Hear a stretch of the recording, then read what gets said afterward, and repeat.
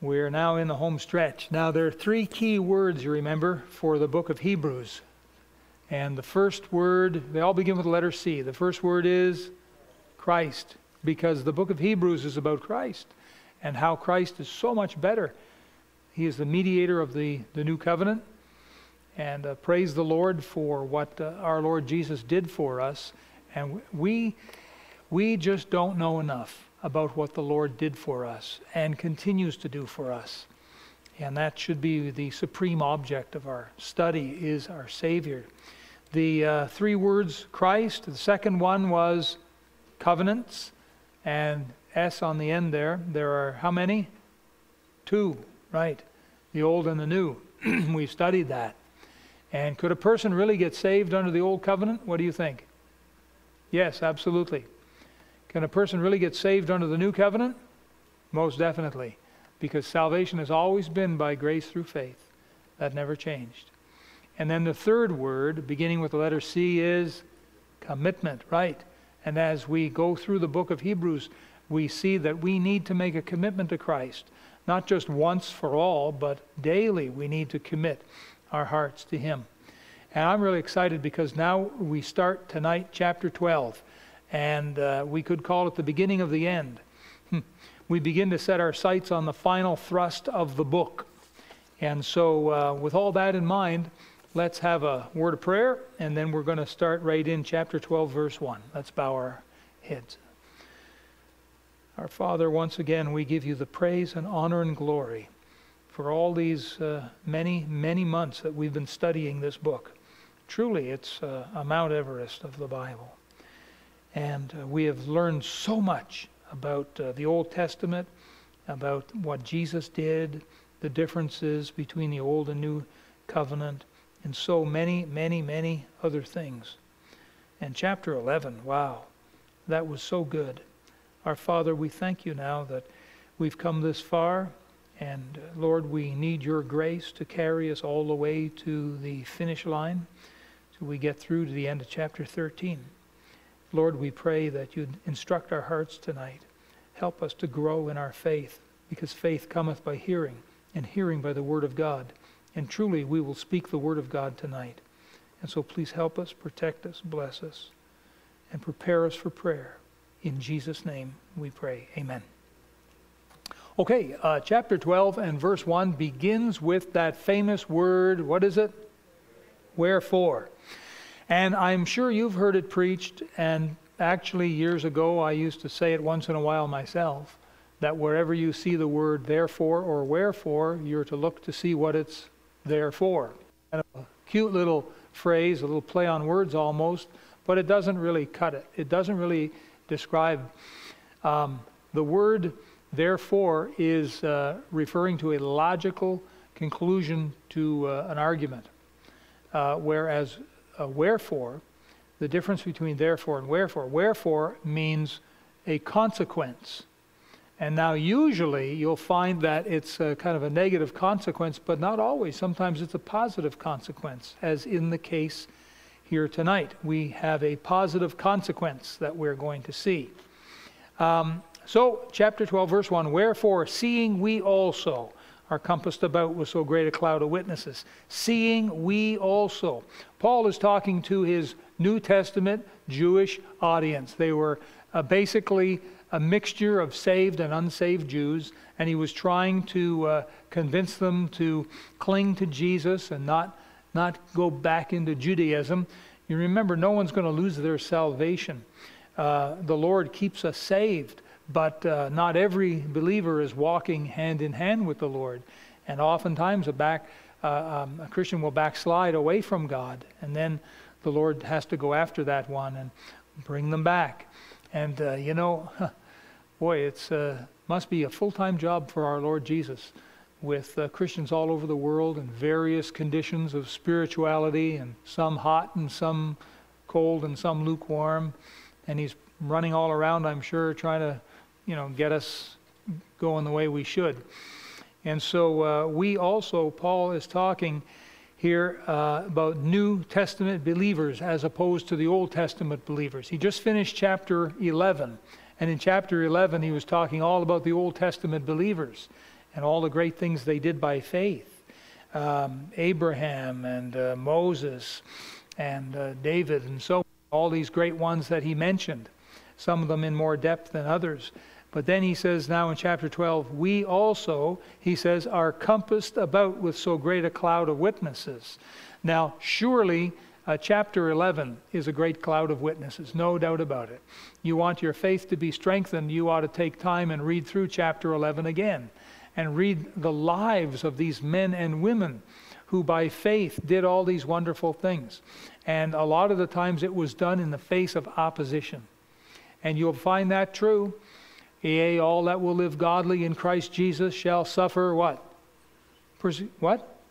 Persecution, that's right. Now you say, oh, persecution, oh, I don't like that, I don't want that. I want the blessings, I don't want to be persecuted. You don't understand the nature of persecution then. Persecution helps to get our eyes off the world. You see, when we get too set and comfy in the world, boy, our dislike and hate for persecution really rises. But when we realize that this world is not our home, this world is not our friend, the world is at enmity with God. That's what John teaches. The word enmity means to be an enemy. How about that? You want to be a friend of God's enemy? Well, then you just have to snuggle up to the world. But if we realize that this world is not our home, heaven is our home, we are just strangers in this world, then you see, persecution isn't that bad. Persecution has a lot of benefits.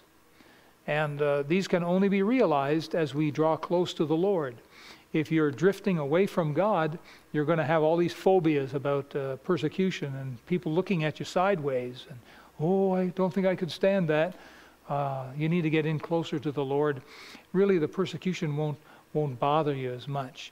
I suppose it's human nature to shy away from anything unpleasant. But the truth of the matter is, the Lord said to us, take up thy cross and follow me. Those were the Lord's words to us.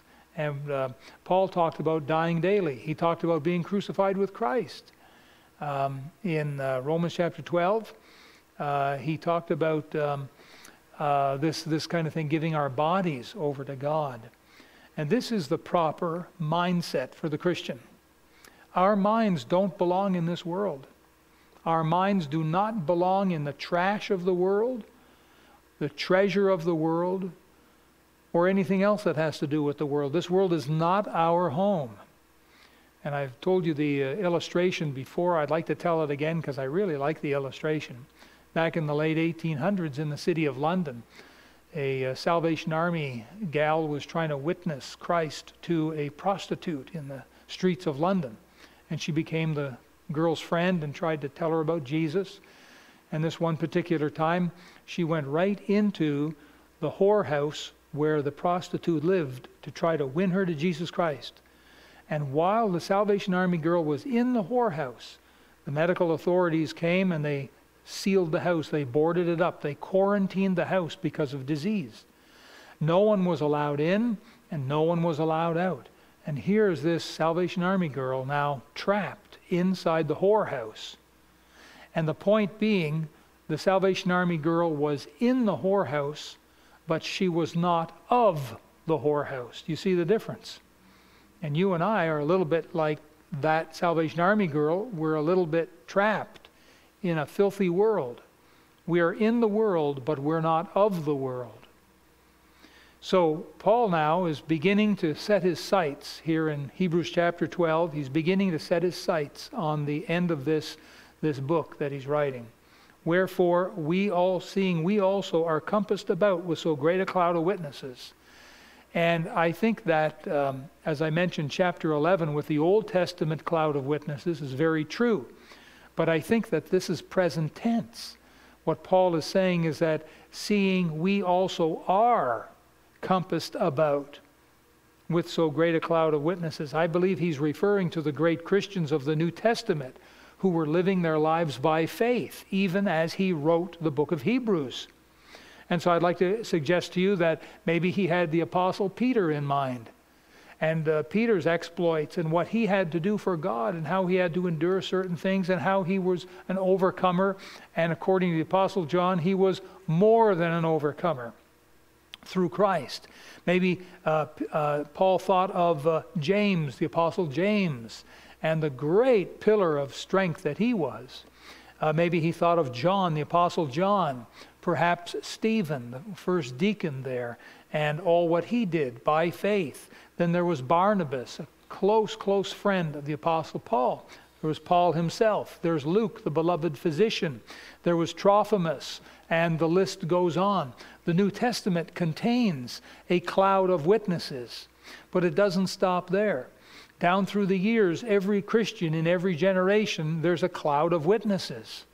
All through the early hundreds, centuries there of the first millennium, there were Christian witnesses. And then into the 1100s and 1200s, 1300s, 1500s, we have all the persecution by the Roman Catholic Church, and so many Christian men and women just like us, people just like us, who refused to bow to Rome and kowtow to the Roman Catholic Church, and they were arrested and they were tortured. The Catholic Church had such power that they could arrest people or have them arrested, and they were brought into dark prisons, and they were put on the rack, and they were burned with hot irons, and they suffered all kinds of things. And they did it for their love for the Lord Jesus. They would not kiss the Pope's big toe. They would not bow down to Mary or any of the other idols. They wouldn't obey the teachings of the Roman Catholic Church. They believed that they had a conscience that was answerable to God. And they believed in salvation through Jesus Christ only. They believed that the Word of God was given from God to men, not to the church, to be kept and hoarded up. And so in the eyes of the Catholic Church and the governments that the Catholic Church controlled in those days, they were in hot water. They really were, and sometimes literally. But the cloud of witnesses continued on down through the centuries, and even today, in 2018, all around the world, there are men and women continuing to do great things for God by faith. This is the cloud of witnesses. And so you look at it again there.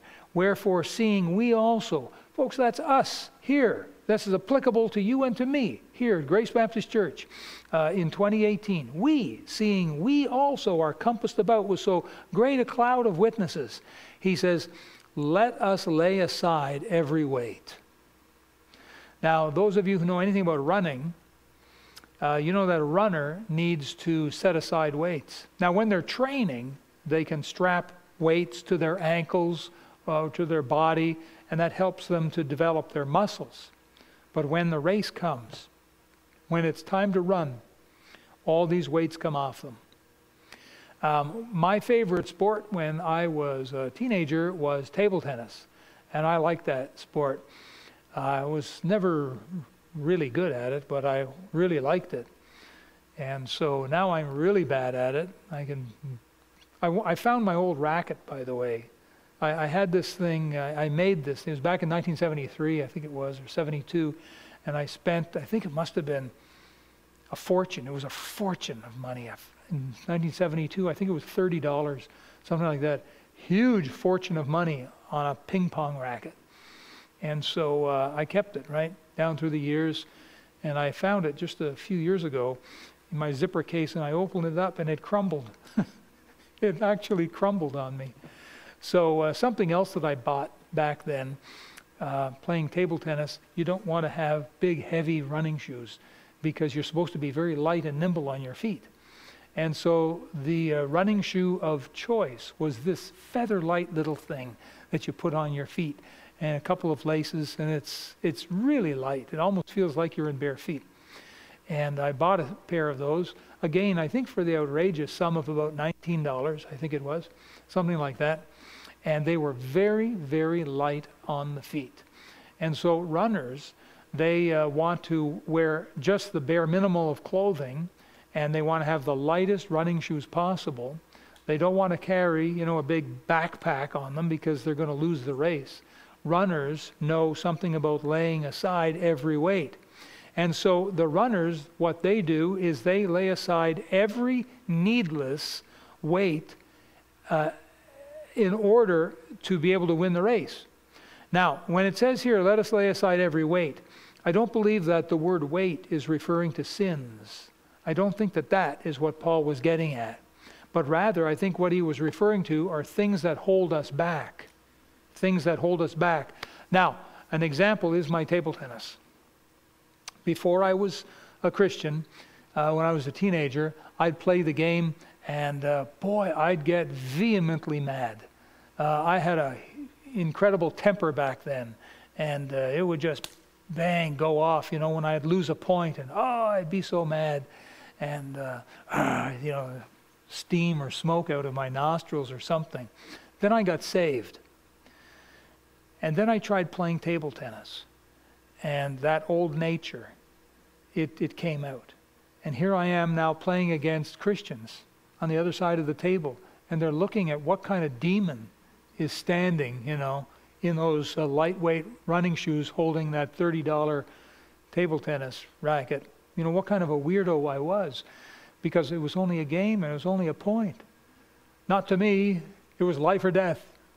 And I say that to say this. It didn't take me long to realize that I could not play table tennis without giving into the anger. And so what I had to do, sadly, my most favorite sport in the whole world, I had to walk away from it. I had to lay it aside. And I laid it aside for a good number of years. I think it must have been 10 years, something like that. But when I went back to it and I tried it again, by then I had victory over the anger. And I didn't get angry anymore, and I could enjoy it as just a game. But for those years, it was a weight that was holding me back and dragging me down. And there's no way that I could progress as a Christian when I sort of didn't have control over these emotions.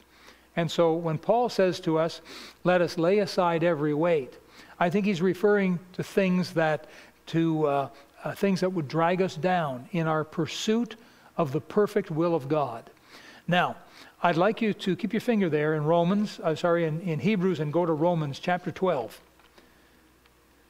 I think that it's no mistake, but there's an incredible parallel between Hebrews 12, 1 and 2 and Romans 12, 1 and 2.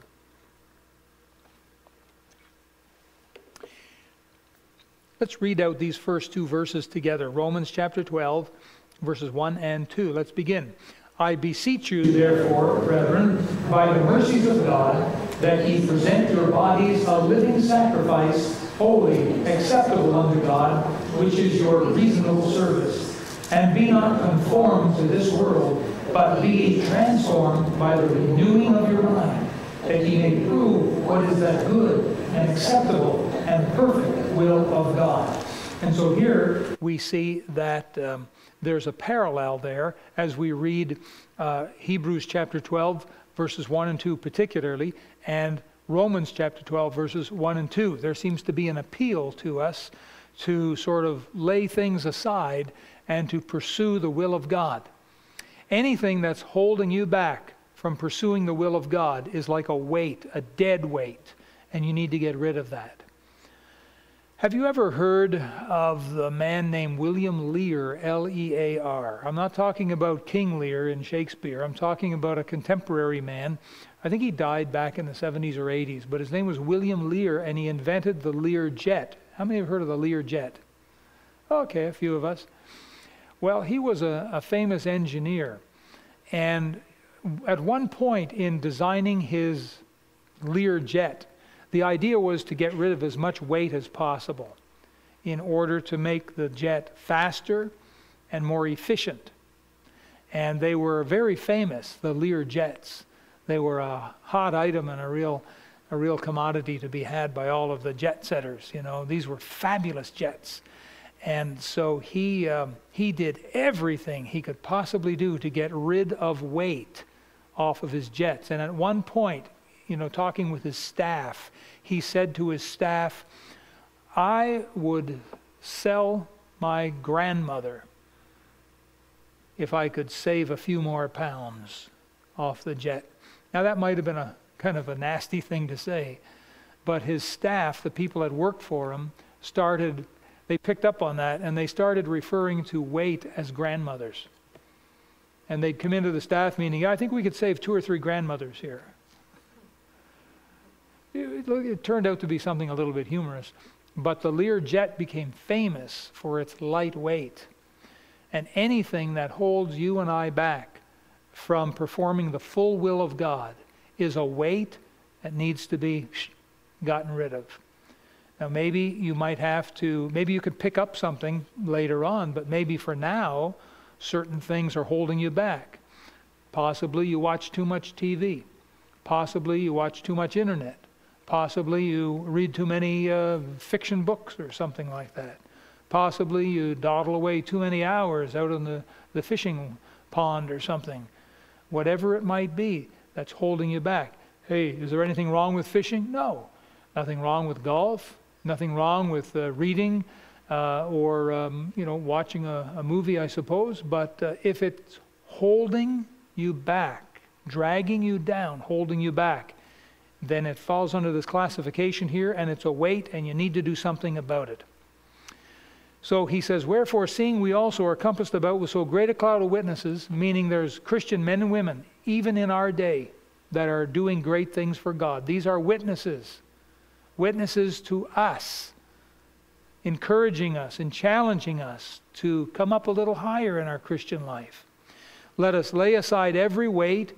Now, he says, and the sin which doth so easily beset us.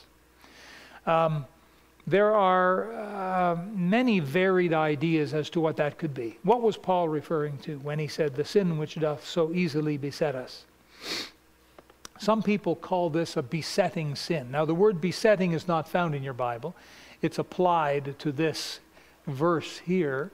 But someone might say, oh, I have a besetting sin.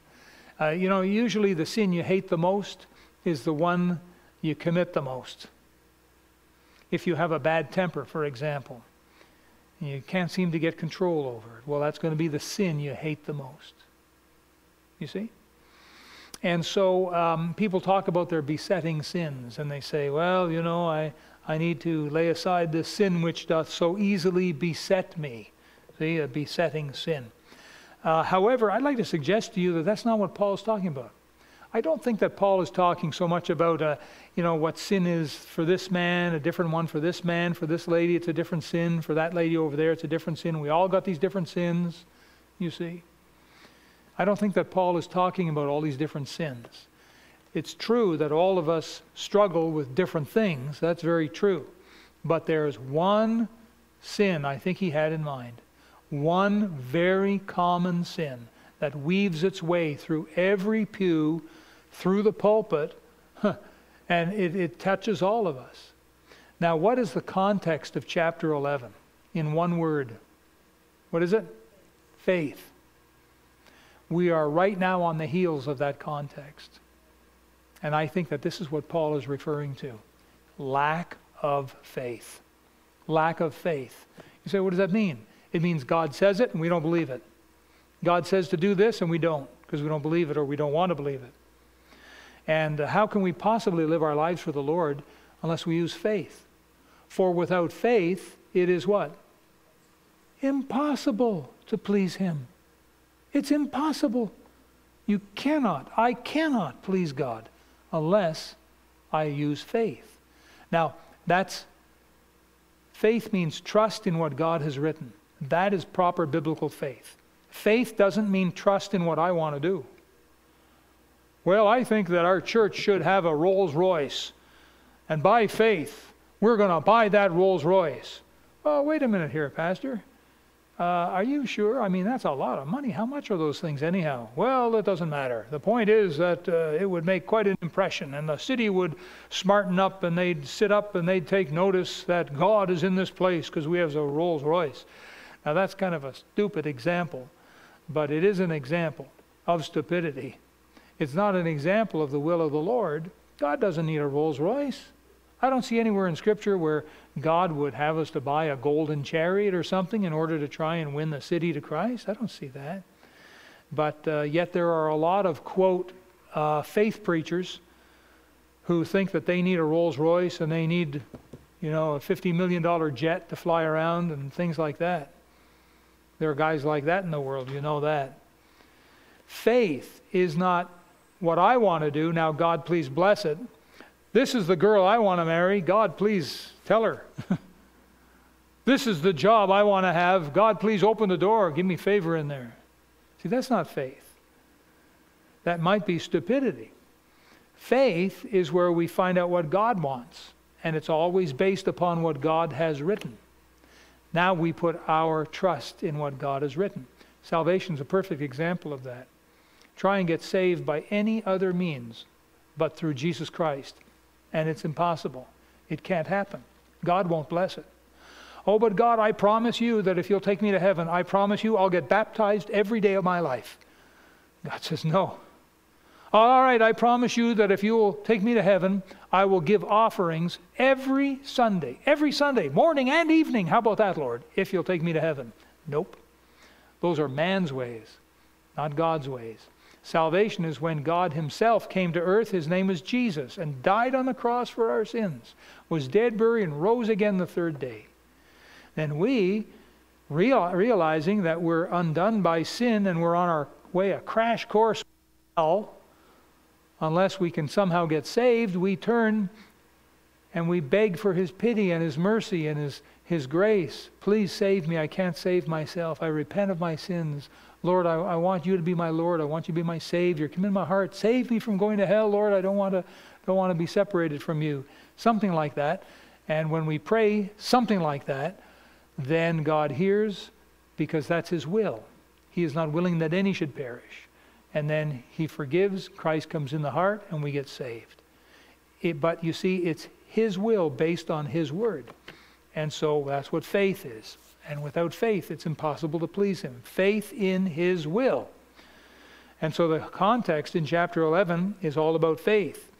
And so that's what we appear to have before us here is the sin which doth so easily beset us is the lack of faith. Now, I'd like to suggest to you that prayer is so close with faith that it really can't be separated. You cannot really separate faith and prayer, because prayer and conversation with God and asking him to fulfill his will through you, that's kind of locked with faith. Whenever you find God's will and you put faith in that, you are automatically praying. And prayer is so linked with it. You see, that's probably a good indicator right there as to how your faith is doing, is how is your prayer doing. Now, if your prayer consists of breakfast, lunch, and supper, Lord, thank you for the food, amen.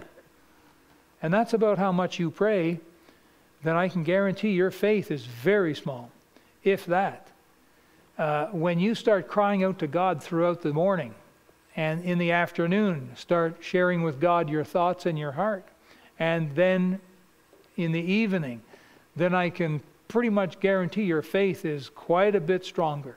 It's growing quite a bit. These two seem to be inseparable.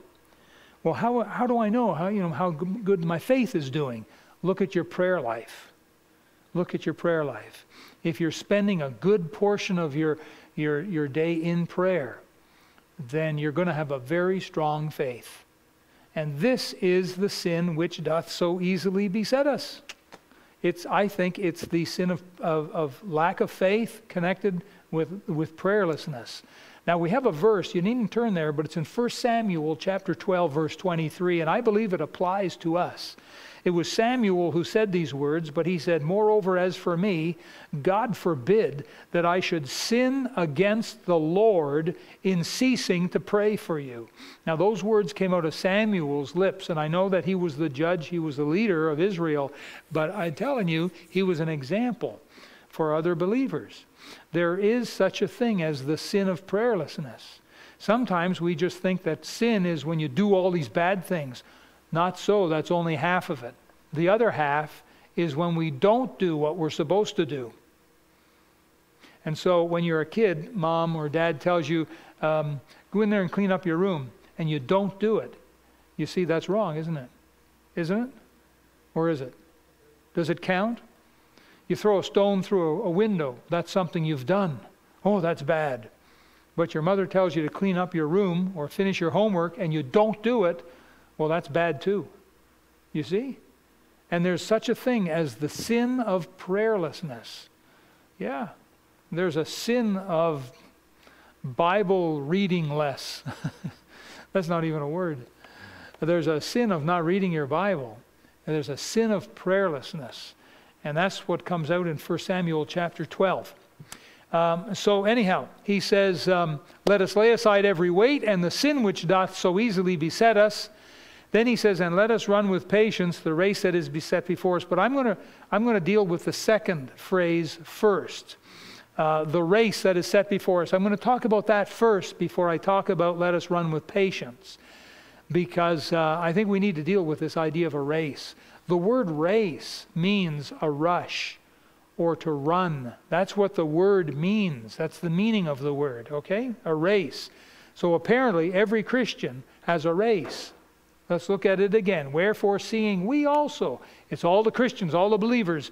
Does that include all of the female believers? It includes all the female believers. Does that include all of the older men believers? Yes, it includes all the older male believers. What about the young people believers? Does it include them? It includes every born again man, woman, and young person. Everyone who's born again. Seeing we also are compassed about with so great a cloud of witnesses, and let us lay aside every weight, all Christians listening, and the sin which doth so easily beset us, again, all Christians tuning in. Now he talks about a race. So apparently every one of us has a race that is set in front of us. Now our race is different from the world's race. I want you to know that right off the bat. The world has a race too. And every Christian has a race. Now the world has actually a few races. Number one, they have a race to get rich. Isn't that right? Aren't they doing that all the time? They're racing to get to the lotto table and put down their money and buy their lotto tickets.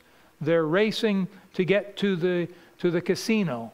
They're racing to get to the golf course, or they're racing to get onto a vacation. They're racing to retire. How about that? They're racing to get married. They're racing to get through the week just so they can get to Saturday and get to the weekend. They're racing for the weekend. They're racing to get drunk or to get high. And these are just some of the world's races. But God has given His children a different kind of race. We do have a race. It's not to get rich. It's a race not to retire. It's a race not to get married or any of the other things above. I guess we should properly, honestly say that except for the gambling and the alcohol and drugs, the list above, of retiring or going on vacation, there's nothing per se wrong with these things as long as they fit into the will of God. But God has given His children a different kind of race. And I believe that the race, we saw some of it in Romans chapter 12 about giving our bodies to God and pursuing to know the will of God. That's all part of the race. And so the race for us Christians is a little bit different. Well, it's quite a bit different from the world, but it's a little bit different from each of us because it involves now the will of God. Would you say that the will of God for my life, Pastor Steve White, that the will of God for my life is exactly 100% the same as for your life? No, I wouldn't. God's called me a little differently, hasn't He? Does that mean He's not called me to holiness? Yes or no? Yes, He's called me to holiness. Has He called you to holiness? Yes, He has. You see, has He called me to let my light shine as a Christian? Has He called you to let your light shine as a Christian? Yes. Has He called me to go work at the factory from 9 to 5? No. He's called me to be here. And this is my workplace, my job as a pastor. And He's called you slightly different. You see, there's a lot of similarities, but there's some differences in there. Now that's important for us to keep that in mind. Our race is actually described a little bit better in the book of Philippians. So keep your finger in Hebrews and go back to Philippians chapter 3. Philippians chapter 3. And we're going to look at verse 11.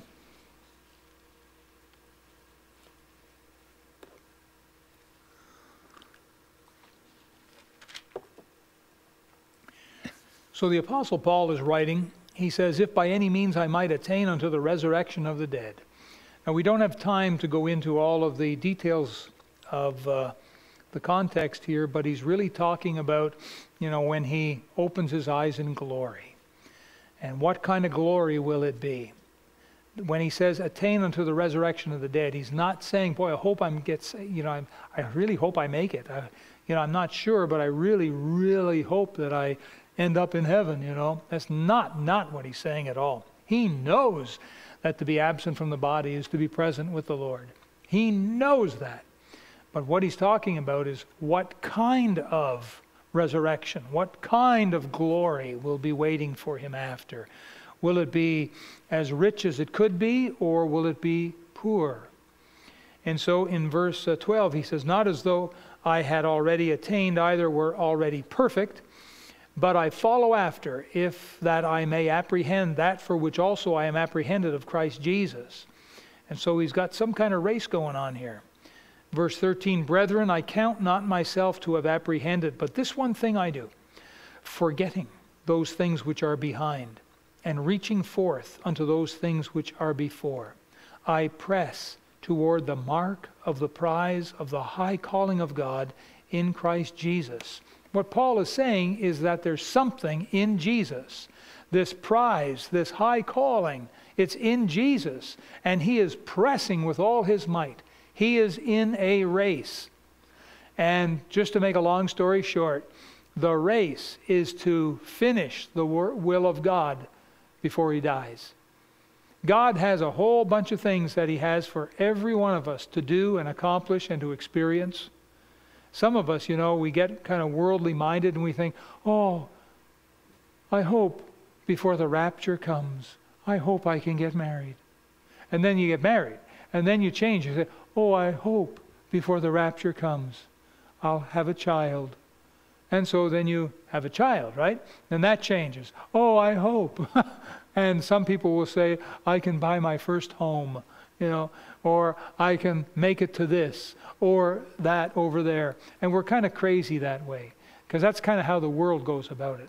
Paul was never caught up into that kind of thinking. He was thinking, I got one life to live. I don't know how much time I have left, but I know that I'm not perfect yet. I haven't perfected all the will of God in my life. I haven't done everything God wants me to do, but I'm pressing. I'm laying aside every weight and the sin which doth so easily beset us. And I think that it can beset any Christian, is a lack of faith. And we'll touch more on that in a minute here. But let's go back to chapter 12.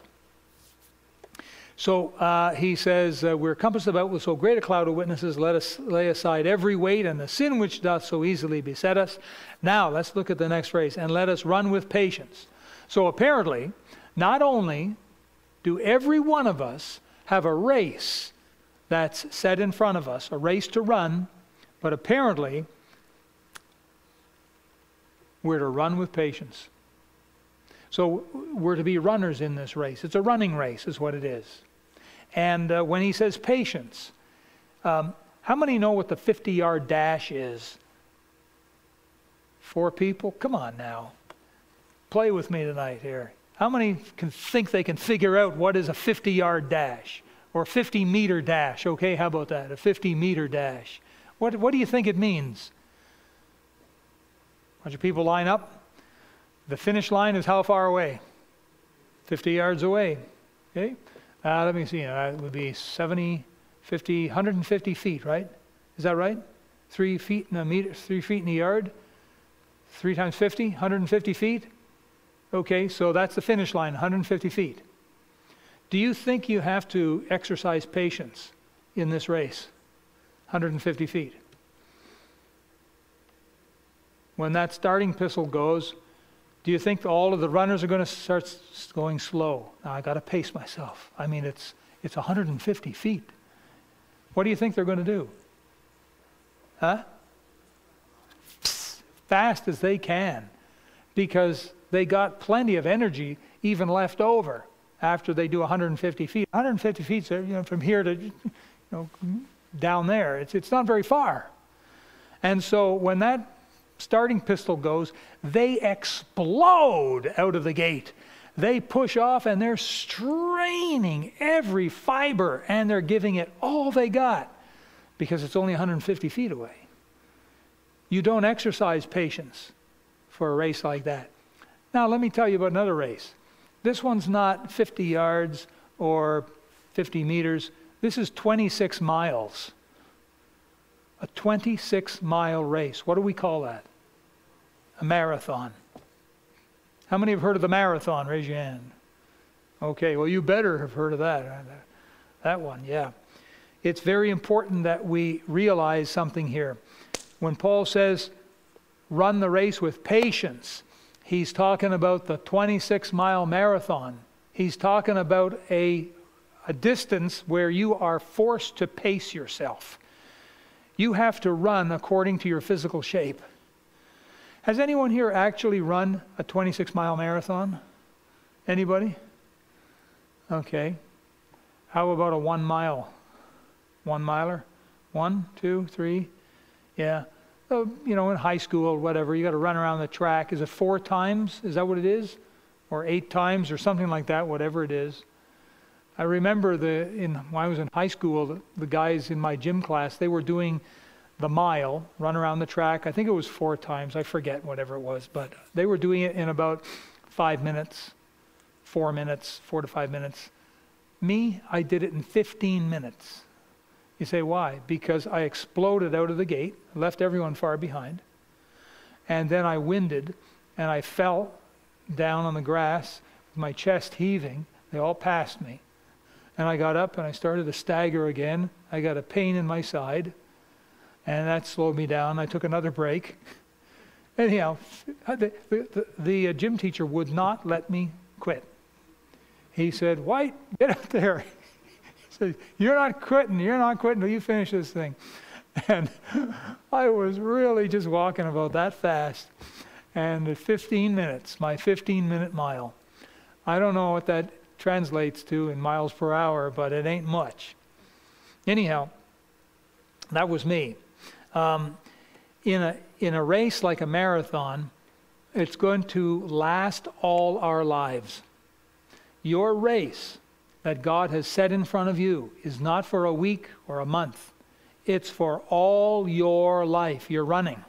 You're not just running for a year, unless that's all the time you have left. You are running for all your life. Now, we've got some of the younger people here, and should the Lord not come back for a long, long time, you may live to be 75, 80. And so you may have 55, 60 years ahead of you. Well, that's how long your race is. You'll be running for 60 years. Then there are some of us that have already been running for, a lot of years, decades and decades. And maybe we don't have too many more decades left to run. But the race lasts all your life. Did you catch that? Because that's important. You have to get a vision of this to know what he's talking about here. So it's not a 50-yard dash at all.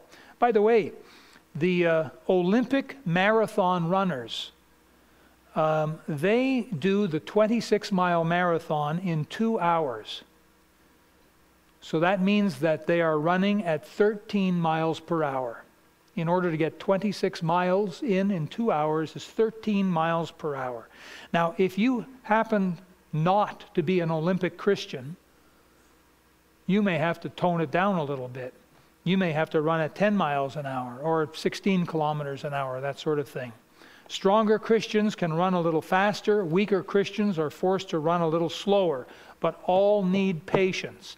Now, please don't say, well, I'm a weaker Christian, so I can run at 1 mile every 15 minutes, just like the pastor did in high school.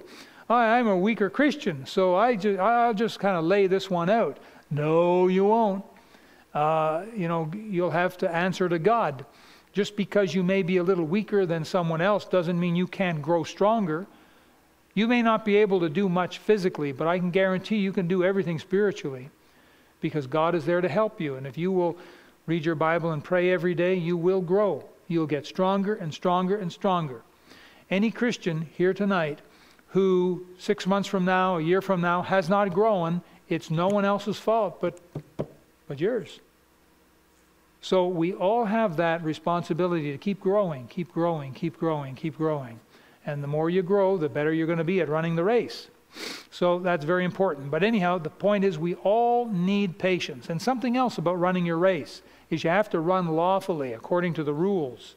Paul said, if any man also strive for masteries, yet he is not crowned, except he strive lawfully.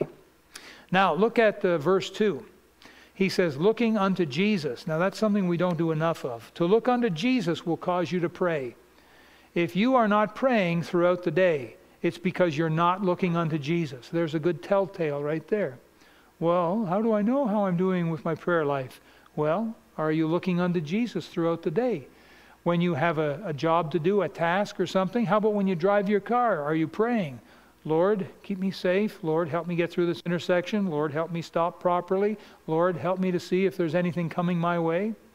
Lord, help me to get there on time. Lord, help me not to have road rage. Lord, help me. Lord, help me. That's looking unto Jesus. When you're at work and you're doing your work, are you praying, looking unto Jesus for his assistance? Oh, I don't need the Lord's help. I know how to do this. No, that's where you're wrong. That's where you're wrong. You need the Lord's help because something's going to come along and it's going to fool you and trick you unless you have the Lord's help to recognize, oh, wait a minute, that doesn't belong here. And if you had passed it through, you would have been in big trouble. You need the Lord's help. You need to be looking unto the Lord. Listen, I do a lot of work here in sermon preparation and preparing and planning and so on for programs of the church, and I have to look to the Lord. I have to keep praying, Lord, help me to not make a mistake here. Show me what the better ways are. I have to do that, and you would expect that of me. Well, why doesn't the Lord expect that of you? He does. Keep looking unto Jesus. That's not just for pastors. That's for all Christians. You know, we're all to lay aside every weight. We're all to run with patience. We're all to look unto Jesus.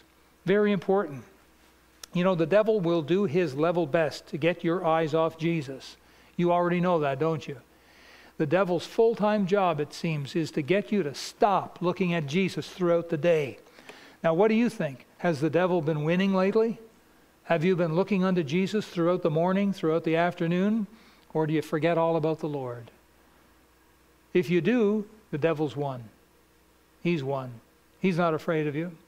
You need to keep the devil on his toes by looking unto Jesus. The devil will try and get your eyes off Jesus and onto the things around you and the world around you, and you must keep your eyes on Jesus if you're going to get to the finish line. It says, looking unto Jesus, the author and finisher of our faith. We owe everything to Jesus. He is the author and the finisher. The Lord Jesus is the Alpha and the Omega, the beginning and the end, the author and the finisher of our faith. Everything we have is because of him. Now note something. It says he's the finisher. Now that's interesting. There's nothing to fear in life because Jesus knows what tomorrow holds.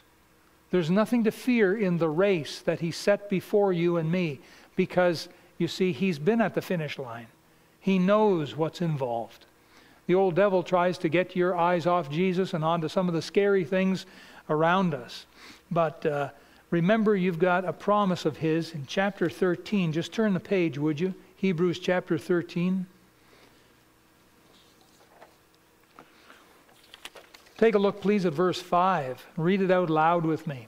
Let your conversation be without covetousness, and be content with such things as ye have. For he hath said, I will never leave thee, nor forsake thee.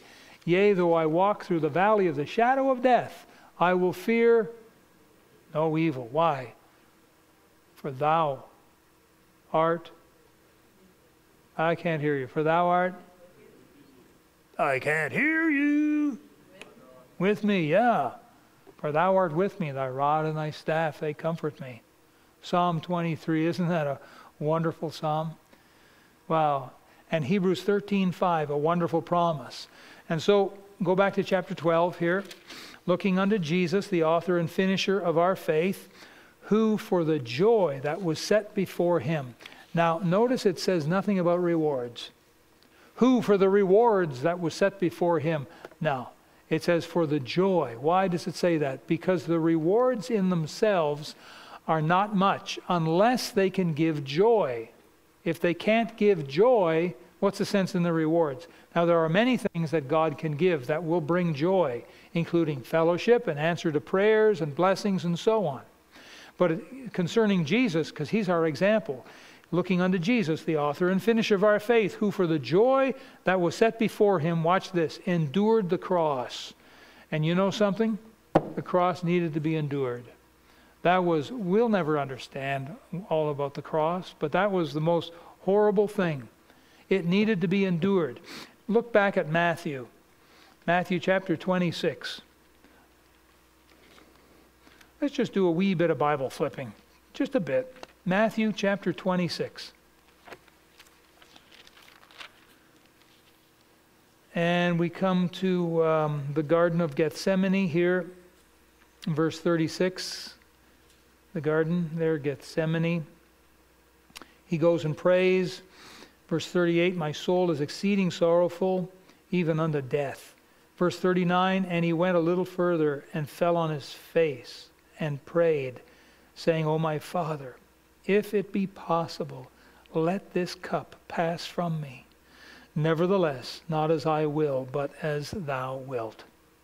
And if you look back in Hebrews, you've got the commentary on that very verse, chapter 5 of Hebrews chapter 5 and verse number 7. And this is a verse that we studied many moons ago. Chapter 5, verse 7.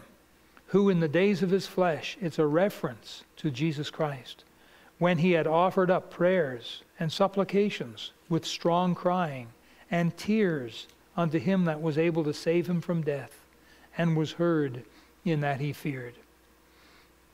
Wow. And so here he endured the cross. And remember, in fact, I mentioned it to you earlier, the words of our Lord. He said, take up thy cross and what? Follow me. Now, the cross is an instrument of what? Death. It's not an instrument of jewelry. It's an instrument of death. When you take up the cross, you carry a death sentence on you. A death sentence. What would you think about taking a magic marker, rolling up your sleeve and putting a little X there, meaning you are marked for death? You're living under a death sentence. That's what the cross is all about. It's living under a death sentence. You just don't know when that sentence will be carried out. You are living on death's row. Kind of like an inmate, right? You're on death's row. There's a death sentence over you. Now, listen, if there was a death sentence over you, would you still give a lot of time and trouble about vacations and the toys of the world and getting rich and all that stuff? Would you still be pursuing that if you were under a death sentence? Chances are no.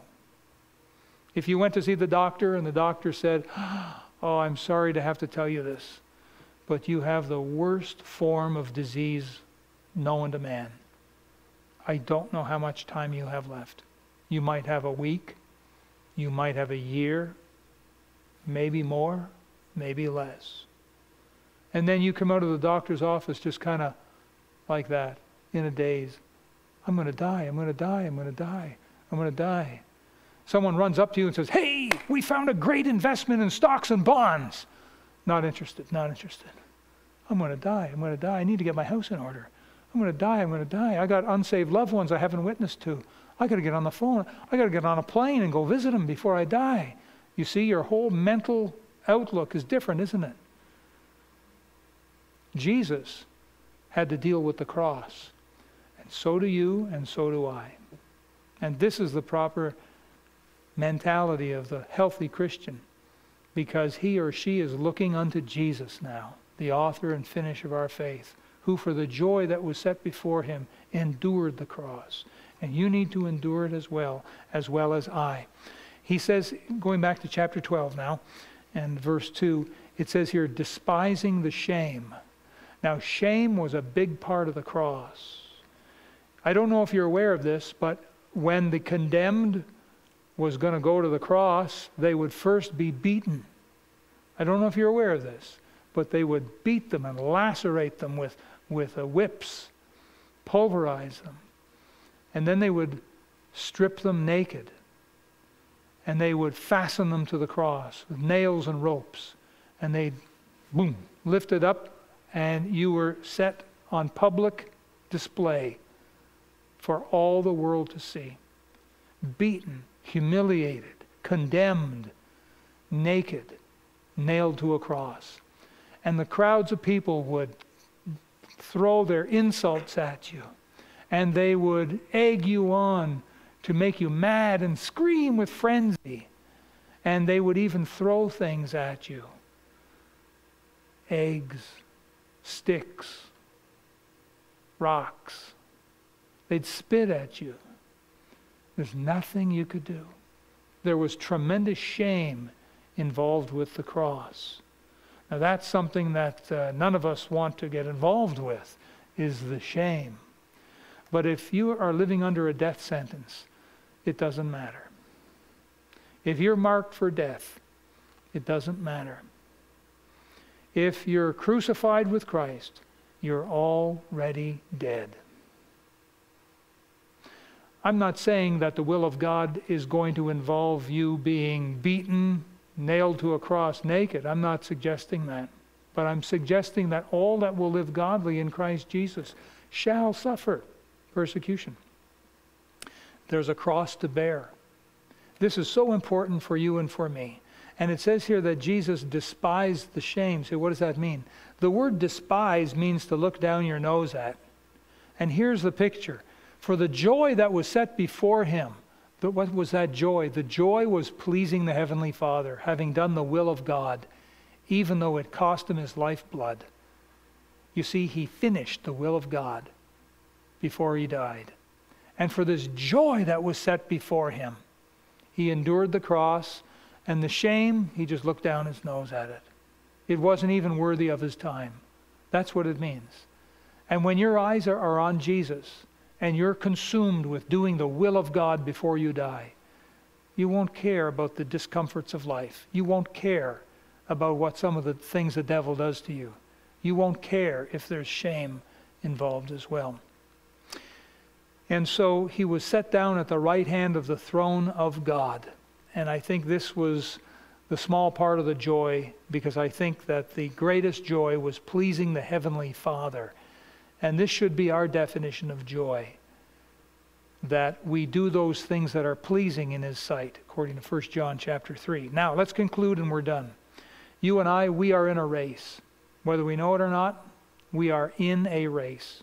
God has set a race before you. To chicken out and to run away is not the answer. The race is real, and the key is to keep our eyes on Jesus and not give up, but to press on.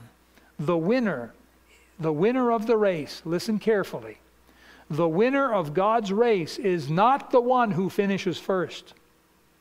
The winner of God's race is the one who finishes. That's the winner. And you can be a winner. Every one of us can be winners if we will finish our race, our course with joy. If we will not give up on God, if we will do all the will of God before we die, yes, we will finish our race. That's the only way we can finish it. So finishing the race, some Christians think, oh, when I finish my race, that means when I die and I close my eyes in this world and I open my eyes in heaven, you see, I will have finished my race. I will have come to years, retired, a good old, I'll be 95. And then in the middle of the night while I'm asleep, then I'll quietly pass away. And you see, I will have finished my course. I will have finished my race. That's not finishing the race. Finishing the race has nothing to do, per se, with the death. That is not what God means. To finish your race, die. If that were the case, let's all just die and be done with it. If that's what finishing the race means, let's just kill ourselves and be done. That's not what God's talking about. When you finish your race, when you die, he's not talking about that. Your race means to finish the will of God before you die. That's why Jesus, on the cross, right before he died, said 3 important words. What were those words? It is finished.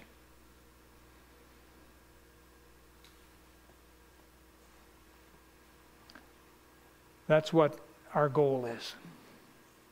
Before we die, to be able to completely finish the will of God for your life, for my life. That is what the race is all about. And we can't do it unless we keep our eyes on Jesus. We're going to die halfway through, figuratively speaking. We're going to quit. We're going to lay down. We're going to not pace ourselves. We're going to get involved with things of the world. We're going to quit on God. We have to keep our eyes on Jesus. Otherwise, we're going to stop going to church. We're going to stop reading our Bible. We're going to stop doing all the things that we know God wants us to do. Well, I know a Christian, and they used to. Now where are they? They haven't been to church in 10 years. Yeah, it's sad, isn't it? Very sad. And that kind of thing happens. In the New Testament, Paul wrote of Demas. Demas hath forsaken me, having loved this present world. And so that kind of thing happens. Will you finish your race that Jesus has given you? Will the rapture come and find you only halfway finished your race? Remember that Jesus wants to be able to say to you and to me, well done, thou good and faithful servant. In the book of Revelation, Jesus wrote 7 letters to 7 churches in Asia, and each one of them, every one of them, he talked about overcoming obstacles. Why did he do that? Because the devil does his best to knock us out of the race. Paul wrote Galatians chapter 5, verse 7, he said, ye did run well. Who did hinder you that ye should not obey the truth? In a race, sometimes, the guys are all running, and one of them purposely will step in front of another runner and give him a bit of a hip check and knock him flying off the course. That's what the word hinder means. Who did hinder you? You used to be closer to God. You used to serve God. Now look, what happened? Who knocked you out of the race? Who did hinder you? I'd like to encourage every Christian in our church to pray earnestly about the race that you're in. Can I ask, are you doing everything the Lord is wanting you to do? Are you serving God in a ministry? Are you faithfully attending all the services you can? Are you tithing and giving to Faith Promise to support missions? Are you reading your Bible every day? Are you praying earnestly? Are you letting your light shine? Whew. That's a tall order, isn't it? It's a full-time job is what it is, folks. And it's a race that is set before us. Now, what are we going to do about it?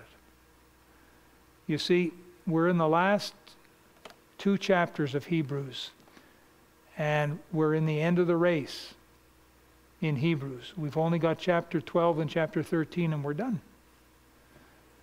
We don't know how much time we have left on this earth. We may only have a couple of weeks, a couple of months, a couple of years, and we're done. Can I encourage you? Pray earnestly. And be sure in your heart you're doing everything that God would have you to do. Now let's pray.